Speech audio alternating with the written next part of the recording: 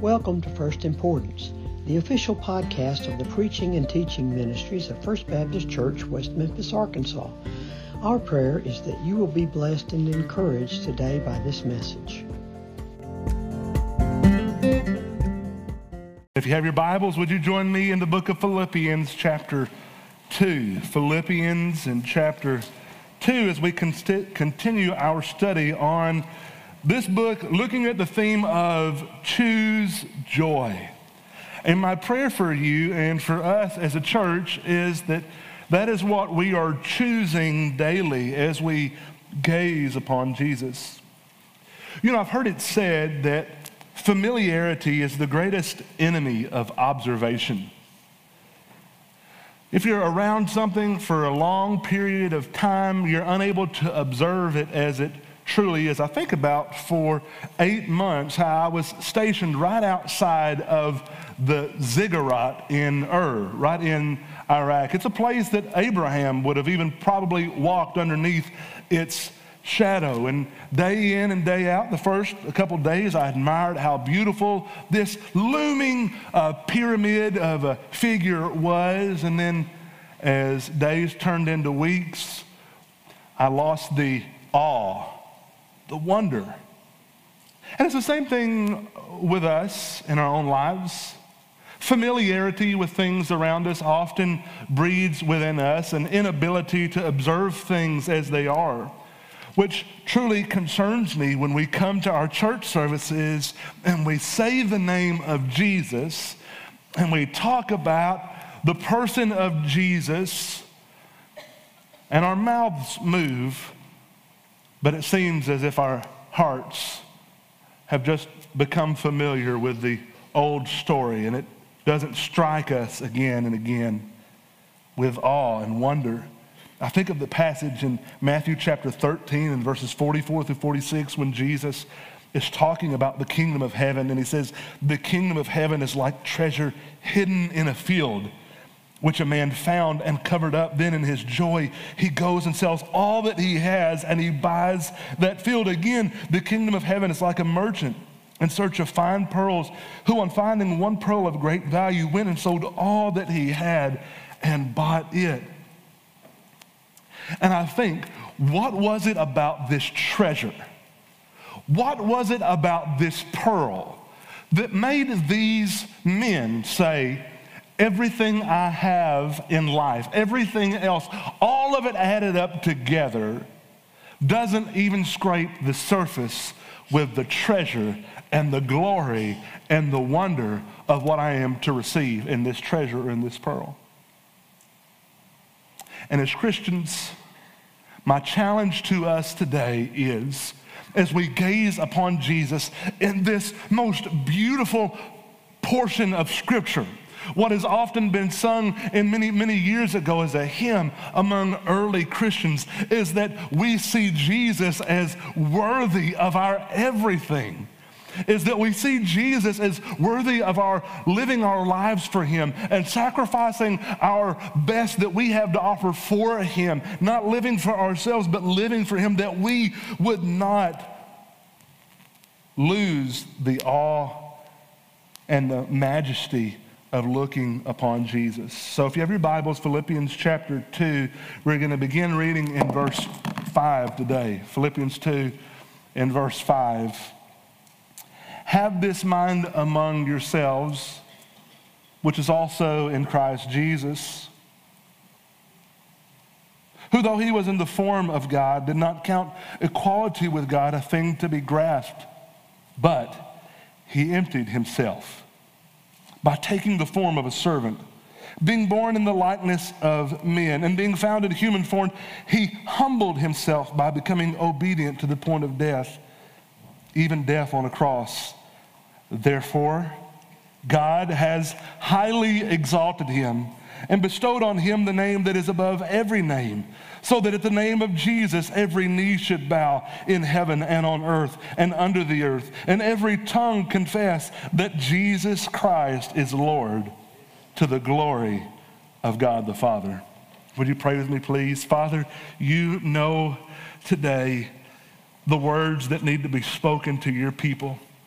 So can I pray in this moment that by your Holy Spirit, you would anoint me for this time to preach your word and to keep back those things that I want to say that come from me. But Lord, that you would speak to your people by your Holy Spirit through your word today.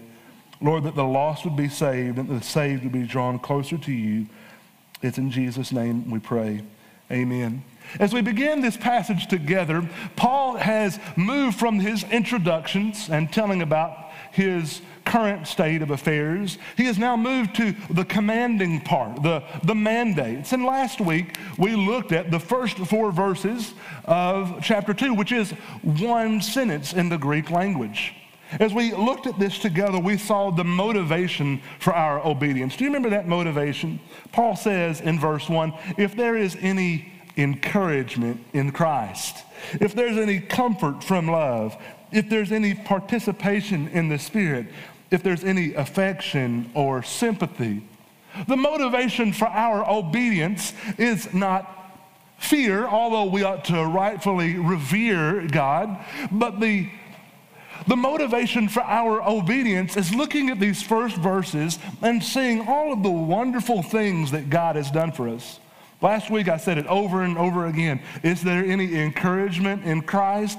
Yeah, boy. You better believe that there is some encouragement in Christ. We are given incredible motivation for being obedient. But Paul next moves beyond the motivation and moves in verse 2 to the mandate. What is the mandate that we looked at last week? The mandate is very clear. Complete my joy. And then he says, this is how you do it. You remain unified. That the church ought to be unified in heart and mind and in spirit. That we ought to be a family that exists for Christ and that loves one another. So we looked at the motivation. We looked at the mandate. And then thirdly, last week, we looked at the method. How can we preserve the unity of the church? And we saw from Scripture that if we are to approach that place of unity, there is only one road that leads to that destination, and that is the road of humility. That we ought to be men and women, boys and girls of humility. And so this week, we continue our study in this second part of this sermon, which is called Unity, Humility, and the One Who is Worth It All. We've looked at the motivation, the mandate, and the method. Now, in these verses, in verses 5 through 11, I want us to see the model. Jesus showing us what it means to be humble. Jesus leading the way. Jesus leading by example. And today, my prayer is that as we look at this model that Jesus sets for us, that we might be more in awe of Jesus, that we might love him more and desire to serve him more. Look with me in verses 5 through 8. As we look at this model, I want you to see the example of Christ. The example of Christ. Verse 5, have this mind among yourselves, which is yours in Christ Jesus, who though he was in the form of God, did not count equality with God a thing to be grasped. I want you to see, first of all, what Jesus did not do. We see that here in verse 5 and 6, that though he was in the form of God, he did not count equality with God a thing to be grasped. Now, what does that mean? Now, we know of Jesus that he has always been God. Amen? He did not come into existence when he was born and laid in the manger in Bethlehem. Jesus has always existed, always. He is the great I am. He was, he is, and he always will be. Jesus is not just some form of God. Jesus is himself God. The Bible is clear on this matter. What we learned here in verse 6, that even though he was equal with God, although he was in the form of God, he did not count equality with God a thing to be grasped. What does this equality mean? John chapter 1 and verses 1 through 5 gives us a little glimpse when John says, in the beginning was the Word. And the Word was with God, and the Word was God. He was in the beginning with God. All things were made through him, and without him was not anything made that was made. In him was life, and the life was the light of men. The light shines in the darkness, and the darkness has not overcome it. Jesus has always existed. He was in the beginning. You know, before any of this, we look at our world right now and we'd say, you know, it's in a mess, right? We look at our world and we say, where have we come? Where are we going to? What in the world is happening here in our world? And yet before all of that and knowing all things that would occur, he still in his wisdom created us in mankind. Jesus has always existed. In Colossians chapter 1, in verses 15 through 19, the Bible says of Jesus that he is the image of the invisible God, the firstborn of all creation. For by him all things were created in heaven and on earth, visible and invisible, whether thrones or dominions or rulers or authorities, all things were created through him and for him. And he is before all things, and in him all things hold together. He is the head of the body, the church. He is the beginning, the firstborn from the dead, that in everything he might be preeminent. For in him all the fullness of God was pleased to dwell. Now, when we talk about Jesus being equal with God, we say that Jesus has always been God. To see Jesus, when Jesus is asked by his own disciples, show us the Father and it is enough for us, Jesus says, to see me is to see the Father. Think about that. The eternal God who can't fit into any of our boxes that we create. He's just as he has spoken of himself in his word, and so often, many times, doesn't fit the mold that our cultures have set upon him. That God is fully representative in his son, Jesus. All of that goodness wrapped up in that human being that none of us ever even acknowledged while he was here. Hebrews 1:3 says that he is the radiance of the glory of God, the exact imprint of his nature. So I say all this to you to say we're looking at Jesus as he is. He's setting an example for us. Jesus, before all of time, is equal with God. He is God. He's in perfect fellowship with the Trinity. They require nothing to add any more glory to the name of God. And yet, what does Jesus do? We see, first of all, what he did not do. Even though he was in the form of God, he did not count equality with God a thing to be grasped. First thing that we see that Jesus has done here is he had no regard for his well-being or had regard for others. He's setting the precedent for us in humility. The idea here, when the word count is used or regarded, is that it was fully thought through. Jesus did not come to earth and live a perfect life and die on the cross as a whim. Right? He didn't die just because, or he didn't come to this earth and it was just a plan that was just haphazardly put together, but it was fully thought through. So, by the way, whenever you're down and out and when you're discouraged and when you wonder why Jesus would ever save you, I want you to know this. He has fully thought it through. That plan is fully thought through. You may say, I'm not worthy of salvation, and you are right, but he loves you. He loves us anyway. It was fully thought out. He knows all of your quirks. He knows all of your sins. He knows how easily you abandon him. He knows how quickly you run to the things that you desire above what he desires. And yet he sent his son to die for you anyways. Fully thought out. Jesus fully had this thought out. And the Bible says that he did not count equality with God a thing to be grasped. Now there's two things that come to my mind when I read this. I think of reaching upward, right? We know from Scripture that Satan, before Adam and Eve fell, Satan reached upward, right? He was an angel in heaven, and yet he wanted to grasp that glory. The glory that the Father has, I want it. It's mine, and yet he did not possess it. But he wanted it, and he was thrown down, cast down with a third of the angels.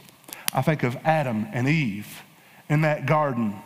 And they looked up at that fruit, and they thought to themselves, this is going to make me wise. This is going to make me like God. And so they reached out to grasp it. and to take hold of it. And yet here is Jesus, who is equal with God. And here's what he's doing. Jesus and his plan for salvation and the plan of the Father for salvation did not sit upon the throne with his knuckles white, holding on to the throne, not willing to come down and to die for you and for me. But the first thing that he did in this step downwards was he released his grip. He released his grip. A famous hymn writer read this passage of Scripture and wrote a song that's primarily sung at Christmas. It's called "Thou Didst Leave Thy Throne." Let me read to you a few lyrics from this song. "Thou didst leave thy throne and thy kingly crown when thou camest to earth for me. But in Bethlehem's home was there found no room for thy holy nativity. Oh, come to my heart, Lord Jesus, there is room in my heart for thee." Second verse, "Heaven's arches rang when the angels sang, proclaiming thy royal degree. But of lowly birth didst thou come to earth, and in great humility, oh, come to my heart, Lord Jesus, there is room in my heart for thee." The final verse, "Thou camest, O Lord, with the living word that should set thy people free. But with mocking scorn and with crown of thorn, they bore thee to Calvary. Oh, come to my heart, Lord Jesus, there is room in my heart for thee." When we look at Jesus, as we look at Scripture here, the Bible says that he did not count equality with God a thing to be grasped. So the first thing is what he didn't do, right? But the next two verbs that are used in these sentences tell us what Jesus did do. Verse 7, "But emptied himself by taking the form of a servant, being born in the likeness of men." By emptying himself, what did he empty himself of, or what did he not empty himself of? When Jesus came to earth, he was still God, amen? Whoa, come on now. Wake up. When Jesus came to this earth, he was still God, amen? He forgave sins. He healed the sick. He made the blind to see, the lame to walk. He made the deaf to hear, made the mute to speak. I mean, when Jesus was here on earth, he did not give up his deity. He was still God. What did he empty himself out of? Well, I think these next words bring clarity to that. He emptied himself by taking the form of a servant, being born in the likeness of men. Now, picture this. Jesus is in heaven.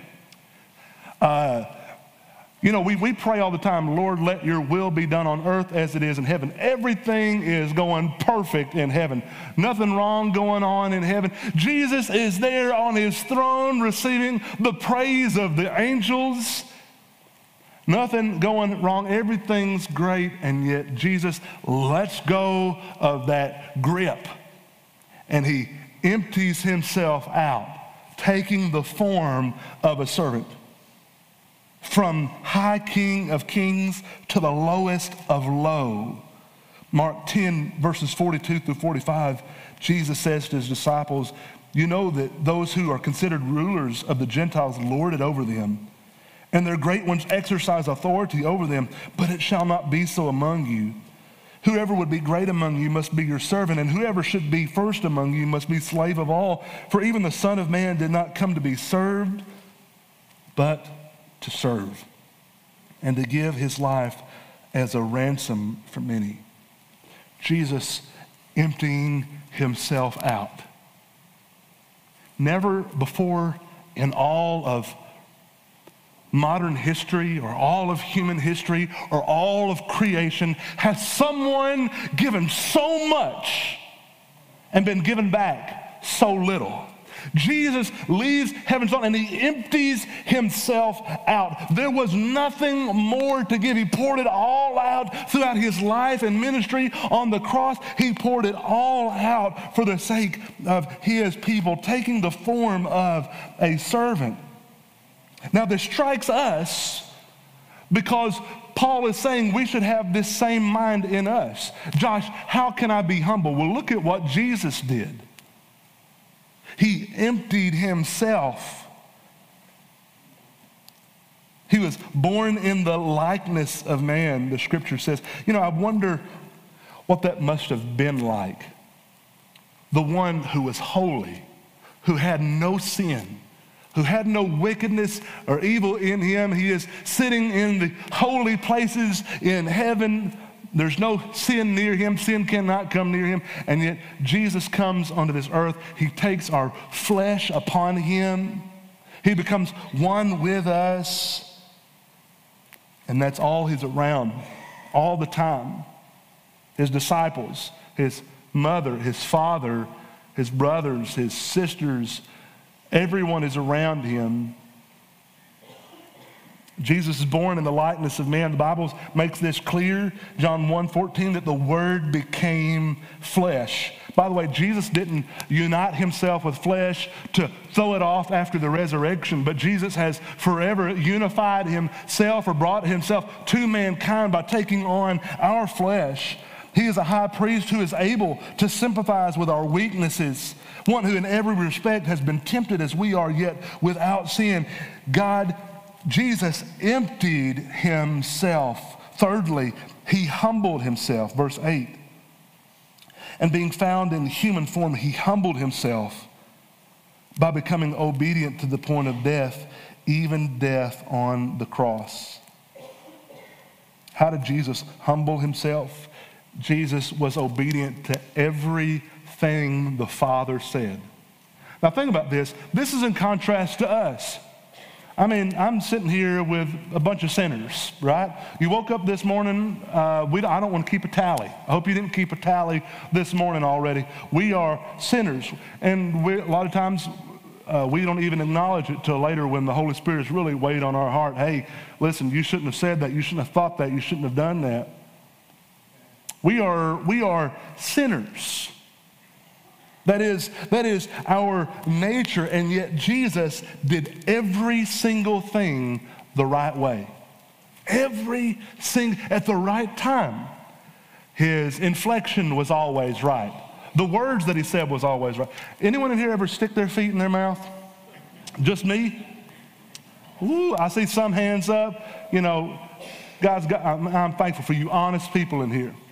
Some of you don't stick your feet in your mouth, right? Some of you are quiet. You've learned the wisdom of being quiet. I stick my feet in my mouth all the time. And, I have found sometimes that when I say the right words, I say them the wrong way.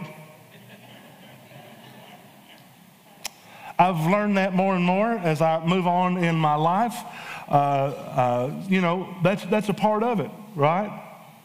Even when we have the right motivation, we still find a way to mess it up. But the Bible says that everything Jesus did pleased the Father. Every single thing, all of the timing, all of it correct.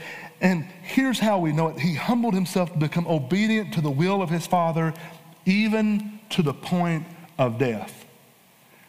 Now, if I gave orders in here and if I had any authority to give orders in here, and some of you were to obey my orders, there would be a limit to your willingness to be obedient to my orders. And yet Jesus, in his obedience to the Father, there was no limit to the point of death. And then he follows it up here, Paul, by saying, even death on a cross. Is there a more humiliating way to die than Jesus died? The one who has always existed and always will, who inhabited the praises of heaven. Is there a more humiliating way to die than to be falsely accused? No accusation rightly can be laid upon you, and yet you're stripped naked, beaten in front of all your friends, beaten in front of the nation of Israel that you have come to save.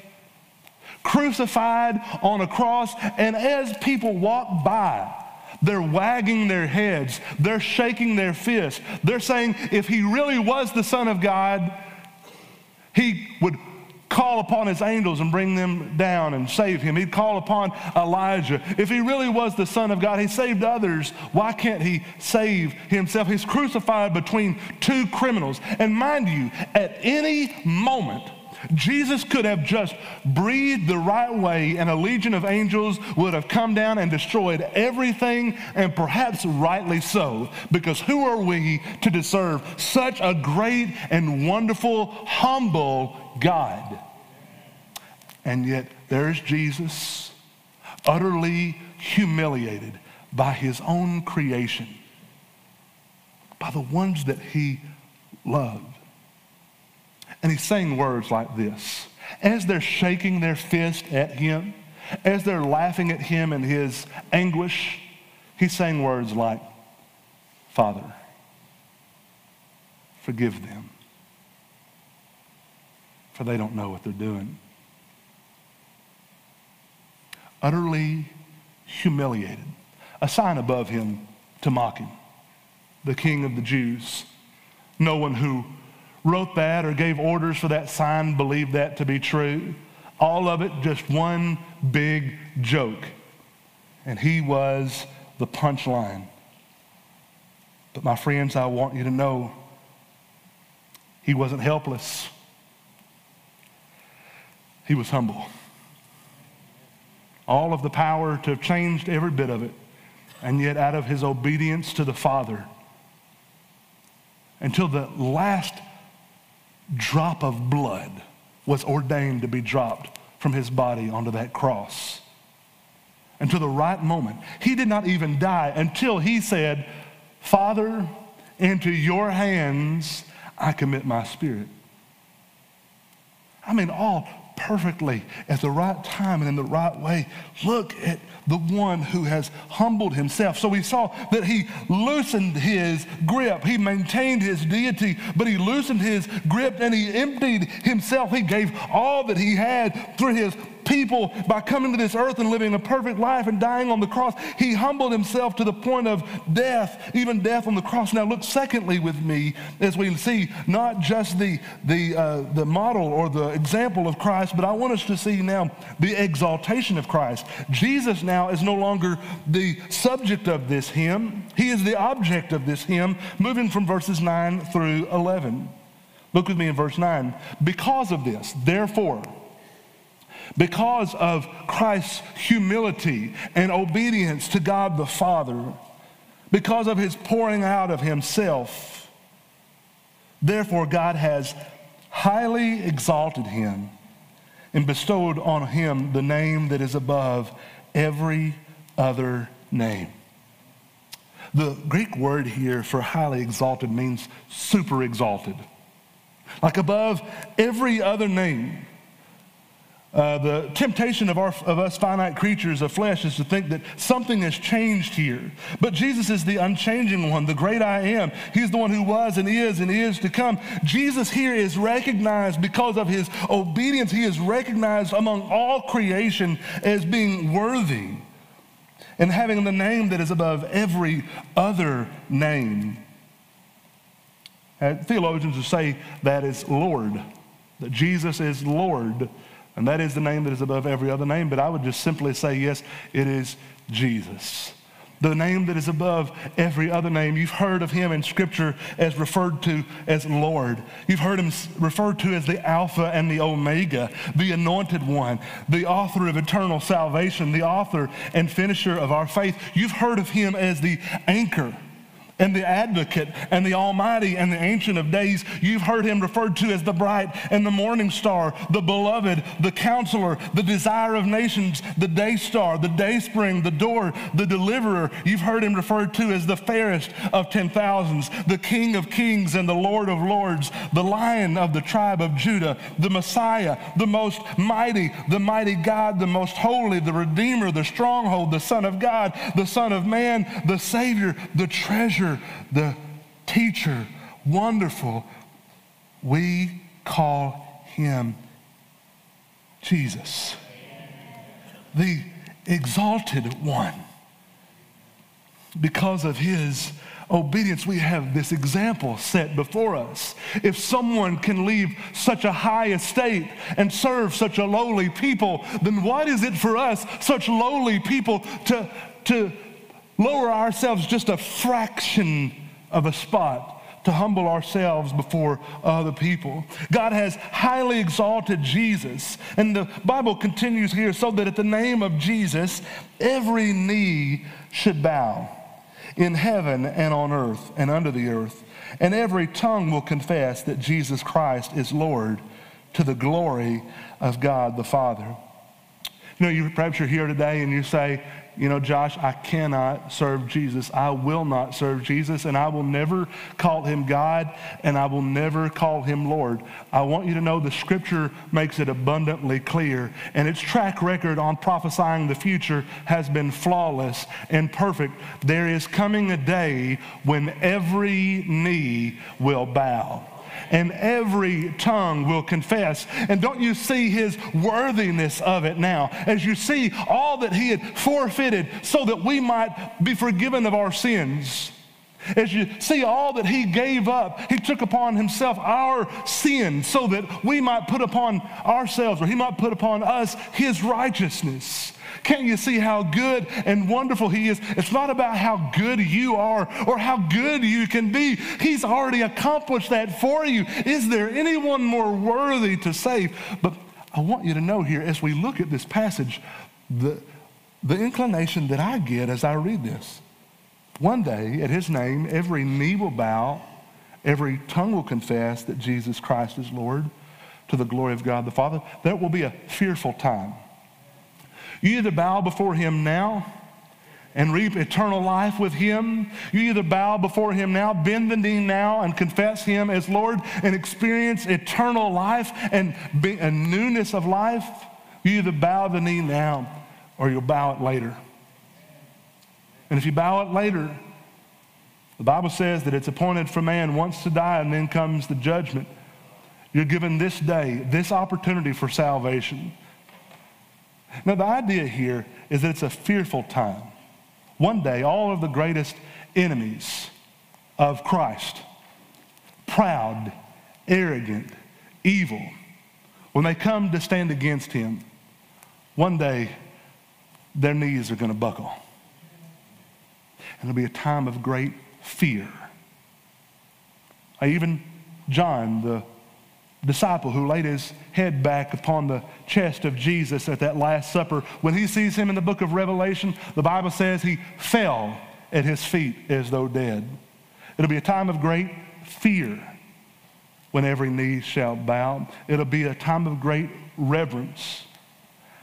But I believe the most painful thing of it all will be that they see Jesus and they will recognize exactly, not hatefully that he is Lord, but they'll say, he is Lord. And it's too late. He was worthy for me to give my life to him. He forfeited everything for me, and I refused. And so my encouragement to us today is bow the knee today. And perhaps you're here today, you're a follower of Jesus. You followed him for decades. You know the old stories, but you've ceased to be amazed at it all. I want you to think today and meditate on the Jesus who left heaven's throne and humbled himself to save you and me.